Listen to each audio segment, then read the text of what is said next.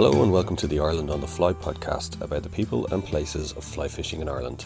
With restrictions starting to ease, many of us are making plans or have been getting out onto our local rivers or waters where possible. And if you're still not able to, well, at least there's fly tying videos and podcasts like this one to keep you entertained for the meantime. On this week's episode, I speak to Ronan Creane, a Roundstone native who became so obsessed with the brown trout fishing in New Zealand that he finally made the jump and moved there full time, where he is now a highly successful guide. Ronan speaks about his love of fly fishing in New Zealand, as well as the sheer size of the brown trout and how to catch them. It's a fascinating insight into fly fishing that many of us can only dream about. From Roundstone in County Galway, and I ended up in New Zealand in 2002. I travelled from Ireland to New Zealand to fish, and I spent a year in New Zealand then, and got under my skin, and I kept returning basically.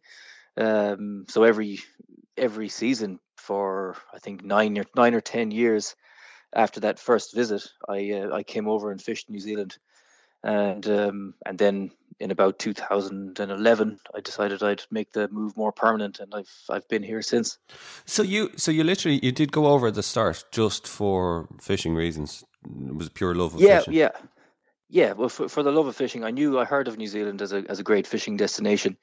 So I came to fish. I mean, I did no research. I didn't even know when the season was open, and I just happened to arrive at the very start of the season. But I also came over to work. So it was a 1-year working holiday visa that I came on the first time ever, and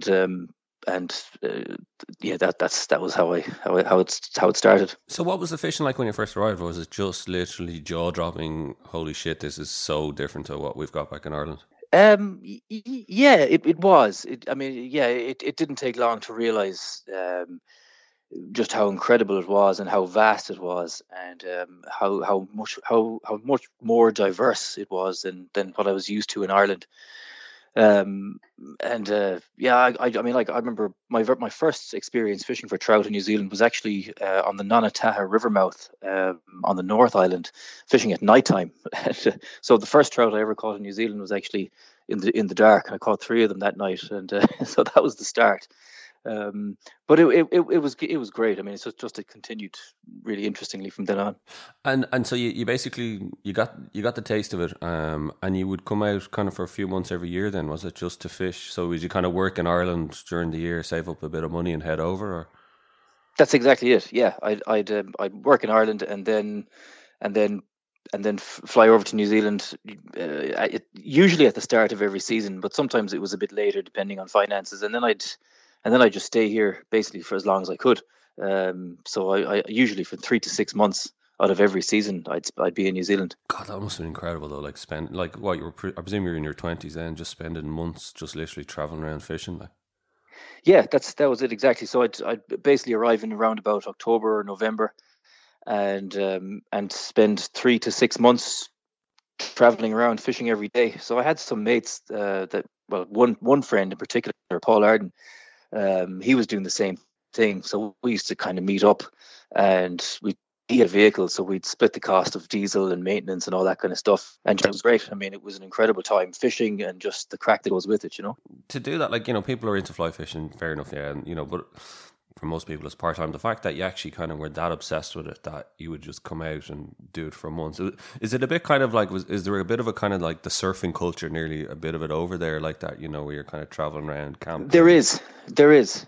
Yeah, there is definitely. I mean, I didn't know anything about that when I first came out, but as I've come to learn over the years, there are people that there are people now doing exactly what I did, and they're, some of them are young in their early 20s, but not just that. Like, there's a few of them in their 30s as well, and getting on into their 40s and more doing the same thing. So yeah, it's a thing that happens. Certainly, I imagine it's a lot like the surfing culture. Yeah. You grew up in Roundstone, an absolutely beautiful part of the country. And so, did you grow up with fishing near you? Was it? Yeah, I grew up with fishing all around me. Like the mountain lakes were good for trout, but usually quite small, like up to maybe half a pound or a pound. And then occasionally you'd get fish up to 2 or 3 pounds on some of the lakes. But I also had the Corrib very close by. and myself and my father used to fish the Carb an awful lot. In fact, my first day fly fishing was on Loch Carb with my father and my grandfather. And I also spent a lot of time in Ireland working on Ballynahinch River and Loch Ina as a gilly. And Kyle Moore as well. I always knew fly fishing was for me. Like I remember at the very beginning fly fishing with my dad, and Dad is an incredibly focused, dedicated angler, and he loved taking me fishing. But when we'd be out out on the water together, I was 12, and my hands used to get really cold, and uh, I'd get into a tangle, and I'd hate to ask Dad to get the tangle out, because I mean, he always would take the tangle out, but he never wanted to put his rod down to help me, because he was watching the water in front of him and he hated to miss any little bit of that drift. I always remember that, it was a great time. Was lake fishing what you kind of grew up with and what you knew the best when you were growing up? Yeah, mostly lakes. So I grew up fishing the mountain lakes and Corrib and Mask and Cara. Um, they were my mainstay of that was my main fishing, and then the sea trout sea trout and salmon fisheries that were local as well. I fished those. When you think of the size of the fish in Ireland, the wild brown trout versus the size of the fish in New Zealand, was that part of the kind of the attraction and the allure in New Zealand, just the sheer difference? Oh yeah, absolutely. I mean, there's no doubt about it. I remember, my introduction to New Zealand was going out and straight away catching 3 and 4 pound trout, which were in Ireland they're really really good, great fish, super fish, no matter on any lake in the country. And over here they were pretty stock standard. And I love that. And then, so my first year out here, I really just fished for those, which were in abundance in a lot of the rivers. And then as time went on, I got a bit more confident, and I would take on the rivers and lakes that held bigger trout, which were quite daunting at first, I have to say. You really have to get a bit of experience behind you before you well, for me anyway, I wanted to get a bit of experience behind me before I felt comfortable going after those really really big fish. You might just explain to people in terms of kind of the lie of the land, maybe in terms of where the best fishing is, and maybe just gives a bit of background to it. In every region has something great to offer, and on a very general kind of level, the North Island has more rainbows than browns, and generally more fish probably that are a little bit easier to catch. Down south, it's you have more brown trout that are bigger, usually a little bit more difficult to catch. So the South Island is just a little bit more difficult than the North Island, but probably better rewards. And then within the South Island itself, then I suppose you could say the west coast of the country would be a great place to go for just spectacular scenery, but not necessarily to go after your really really big trout. The east coast is good for very big fish, as is the central. The center, like around here, the central Otago is good big fish country too. Where are you based, and where would you bring most people? I'm based in central Otago, a town called Alexandra, and I fish basically. Oh God, I fish all over the lower half of the South Island. So depending on what people want, or what the weather's doing, or what I feel like doing, I could go any direction from here, north, south, east, or west. Is there a bit of everything for people? Like, it's difficult fishing, hard to catch fish if you're more experienced, or if somebody's a beginner, that you can take them to easier rivers. Is it you've got that kind of mix? You do, to a certain extent. Yeah, you do. I mean, if somebody really wants to go after a big fish, then you do need a high level of quite a high level of skill, because to catch the really big ones, it's not that they're any harder to catch necessarily than a small fish, but there are much fewer of them. So when the shot presents, you have to make that shot count, and you rarely get more than one opportunity to make the cast. So, and like buck fever often kicks in, and even a good angler can just completely balk under the pressure of a big fish. But so if you're targeting big fish, you do need a high level of skill, and then everything under that, it's just sort of whatever's best on the day. more than like this. Like if there was a river that was great for beginners, I tend to take everybody there. I mean, because that's going to be good fishing and good fun, and at the end of the day, that's what people want. But it's not quite as simple as that. And is it mainly sight fishing? Yes, yes, mostly sight fishing, but you have to be able to blind fish. You have to be able to read the water and know if you can't see a fish in a certain little gutter or a run. Sometimes it just screams fish, so you have to run your fly through it. And So yeah, it's mostly sight fishing, but I'd never walk past a piece of water that looked great if I couldn't see a fish in it. If it's yeah, you'll pick up a lot of fish on the blind. Does it take a bit of getting used to? Actually, I'm just thinking, say if you've got anglers, say from Ireland, where that aren't used to that kind of sight fishing, that it nearly, like you said, it ups the ante. That if you feel the pressure a bit more, that if you are actually fishing to fish that you can see like that, and you can see it's a decent size. Yeah, it does. I mean, it does. People do get a bit nervous about it at first, but the excitement of just being able to see the fish sort of people get over it pretty quick and just see the fun side of it. To actually have a target to cast at rather than just repetitively casting and covering water. It really adds an amazing dynamic to fly fishing that I didn't have in Ireland. I mean, I never once sight fished a trout in Ireland. Would you still enjoy fishing in Ireland, although it's different? Oh God, yeah! Don't get me wrong at all. I absolutely adore Ireland. I love fishing back home. I mean, even when I come home, I get home every year, and I'll still go back to Ryan's Lake where I started fishing, and I'll still get pretty excited about catching 4 fish to the pound. And if you catch a 10-inch fish on that lake, that's like catching an 8-pound brown over here. And the size of the fish is always very relative to where you are. So I'm not. I still love Ireland. I mean, Loch Aine is still one of my favorite lakes to fish anywhere in the world. Like, so it's still very, very, very close. So Ronan, you might just tell me, what's the fly fishing pressure like over there in New Zealand? The New Zealand fishery is not a numbers fishery. It's about small numbers of quality fish. So you're walking up a river, you're sight fishing, or even if you're blind fishing, one angler can effectively cover all of the water. So if you're coming up behind somebody, the water is already fished, and the fish that are there have already been fished over, and they're not going to take another fly.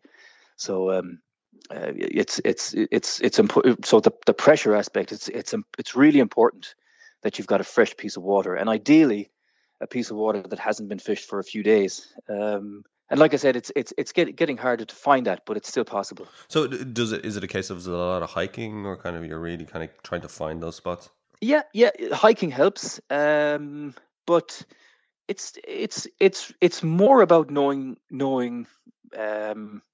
It's more about knowing a lot of accesses to a lot of rivers, and I think that's the key. And the longer I've been here, the more I'm learning about the amount you need to, as a fishing guide, or as just a person who loves to fish, to be successful at it.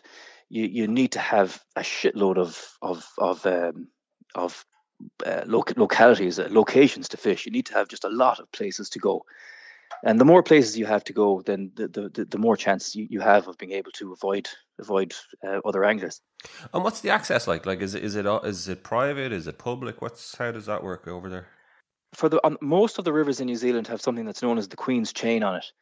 And what that is basically that's 22 yards on either bank. That's public access.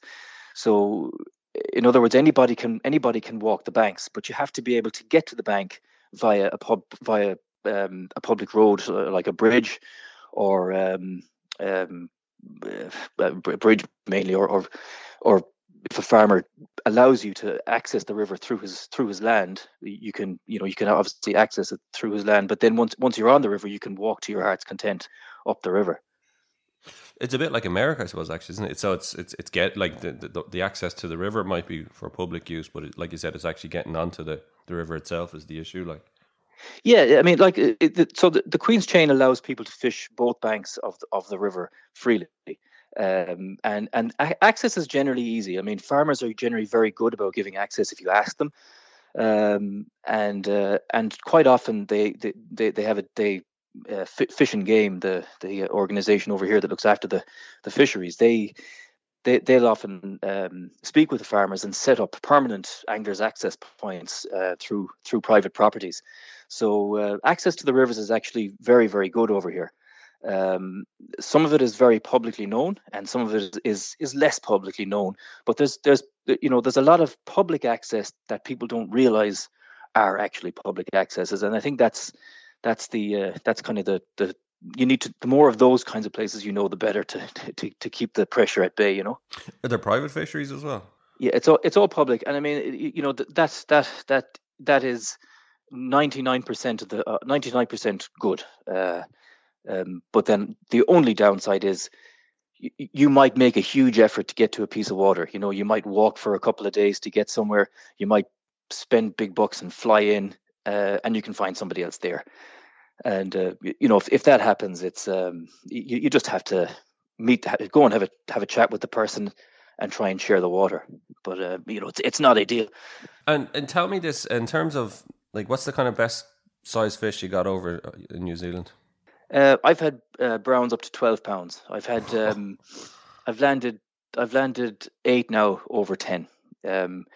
But to put that into perspective, that might sound like a good number, but I don't know how many days I've fished here now, 2,000 to 3,000 days, I suppose. I worked it out before that if you target big fish, you'll find them. But if you're just kind of generally fishing for everything across the board, it takes about 300 days to catch a double-figure fish. Yeah, that's you got to roundabout how it works. Yeah. You got to. Yeah, but the average is 3-4 pounds, is it? Yeah. The average is 3 to 4 pounds. Yeah. Very nice. And in terms of targeting the larger fish, how do you go about doing that? It's more about location. Like if you want to target big fish, you have to fish rivers where big fish exist. And there's one of those rivers here. Generally speaking, in a day on it, I try to cover about 8 kilometers of river, and in that 8 kilometers, I'll expect to see between 4 and 8 fish. So so basically 1 fish or half a fish per kilometer. That's all that you're seeing. Is there a lot more, or is just that's what? There's not a lot. There will be more fish there, but not a lot more. Not a lot more. In fact, I think there was one day I fished that section where I believe every single fish in the river was out feeding that day. It was incredible. And that day in that 8 kilometer section, I saw about 20 to 25 fish. So I reckon that's about the absolute limit of what's actually in it.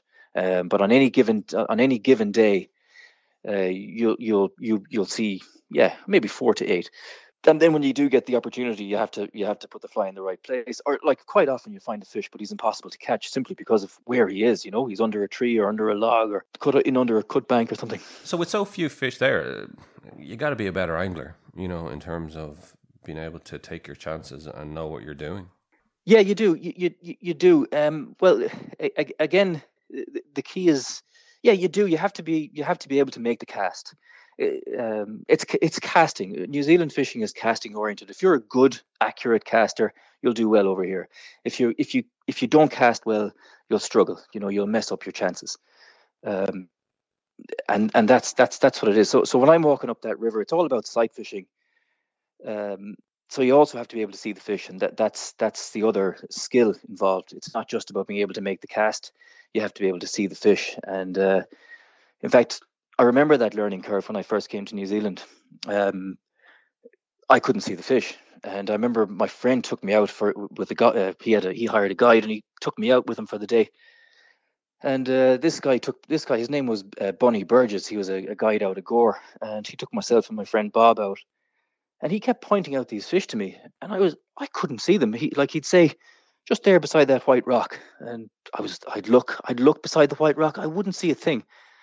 But time after time, I'd make my cast. The fly would drift over the white rock, down would go the dry, and I'm into a fish. And I started thinking, he can't see these fish. He just knows they're there. And then I was thinking, no, don't be ridiculous. He can see them.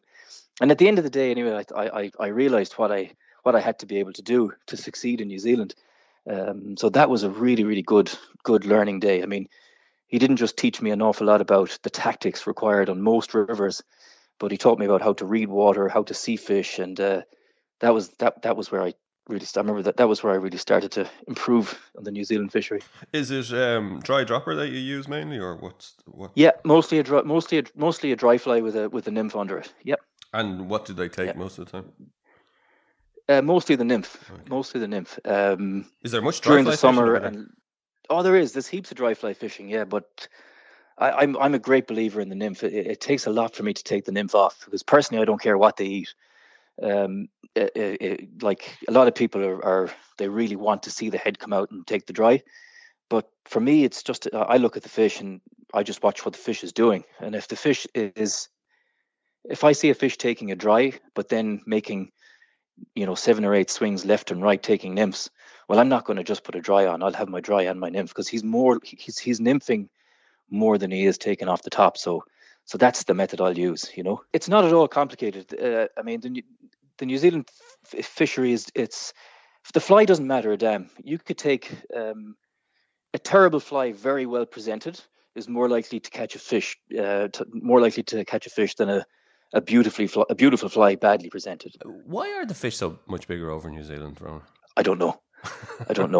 I really don't know. I've been asked this question and I've thought about it myself. And one theory I heard was that we have a longer growing season over here. So I guess milder conditions leads to the fish being able to feed for longer.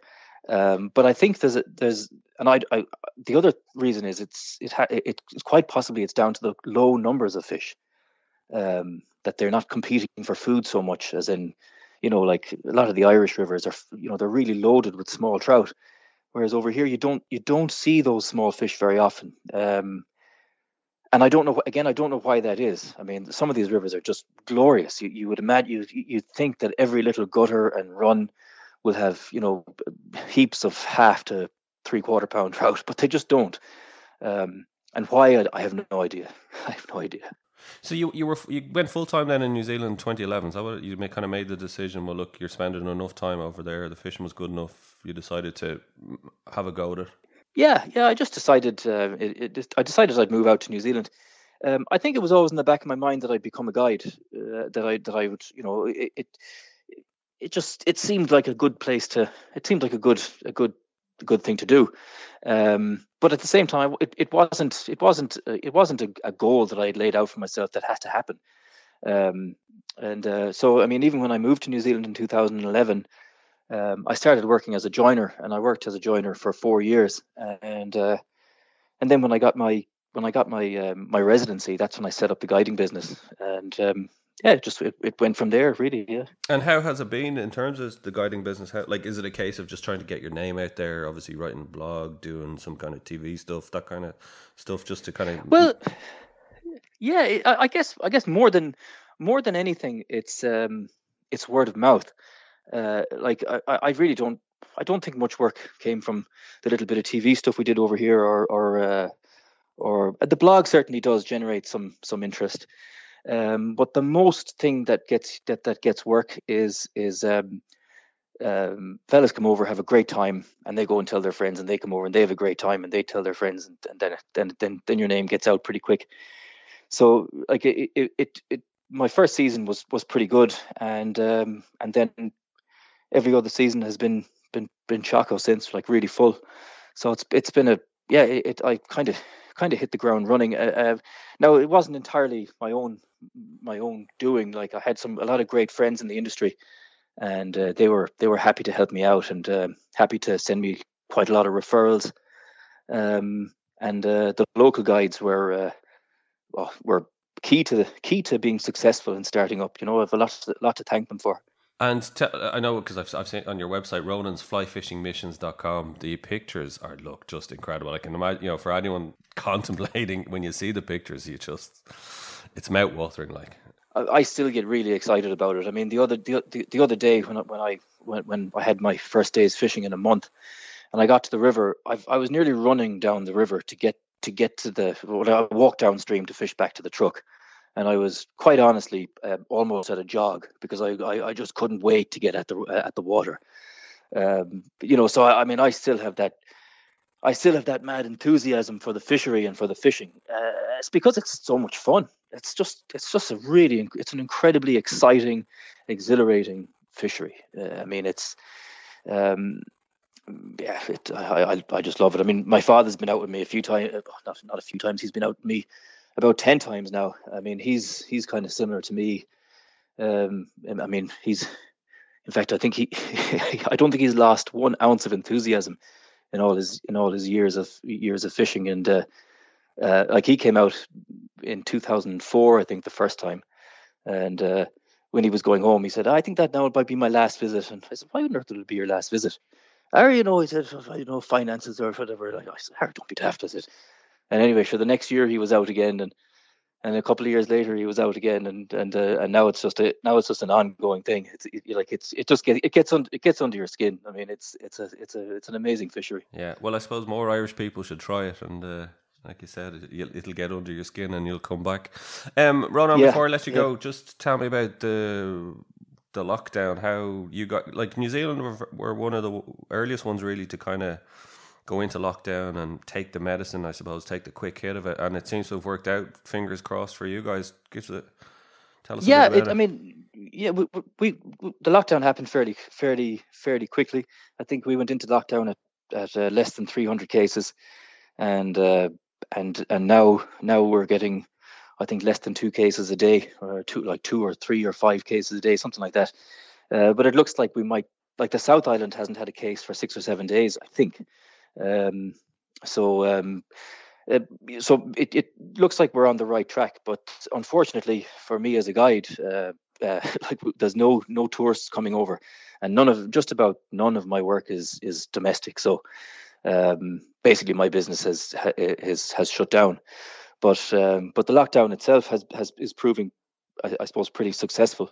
So how much of your business did you lose from the season? Was it about 6 weeks? About 25%. Right. Okay. Of my season. So, because maybe a bit more. What's the season run from in New Zealand?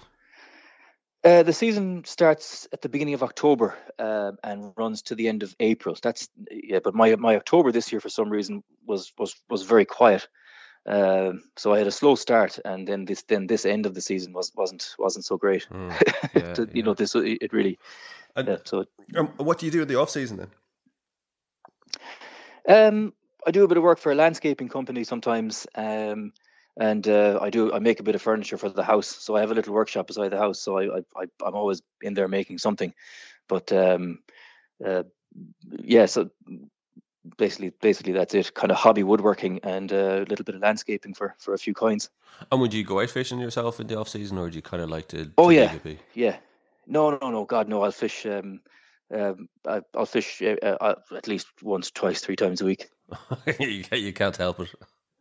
No. Well, listen, continued success, Ronan, for your guiding career in New Zealand and for making such a success of it. So if people want to find out more, it's ronansflyfishingmissions.com is the website to get in touch. Yep. And like I said, if you go on the gallery, the fish, it's a different game altogether than what we're used to. Thanks, there. Thanks for putting that out there. Hopefully somebody will get in touch. My thanks to Ronan Creane for joining me on the show, and do check out Ronan's website at ronansflyfishingmissions.com for some incredible fish that he's caught. Don't forget to rate, review and subscribe to the podcast on Apple, Spotify or wherever you get your podcast from. You can also keep up to date on IrelandOnTheFly.com as well as on Instagram at IrelandOnTheFly. Thanks for listening, and I'll be back next week with another episode covering the people and places of fly fishing in Ireland.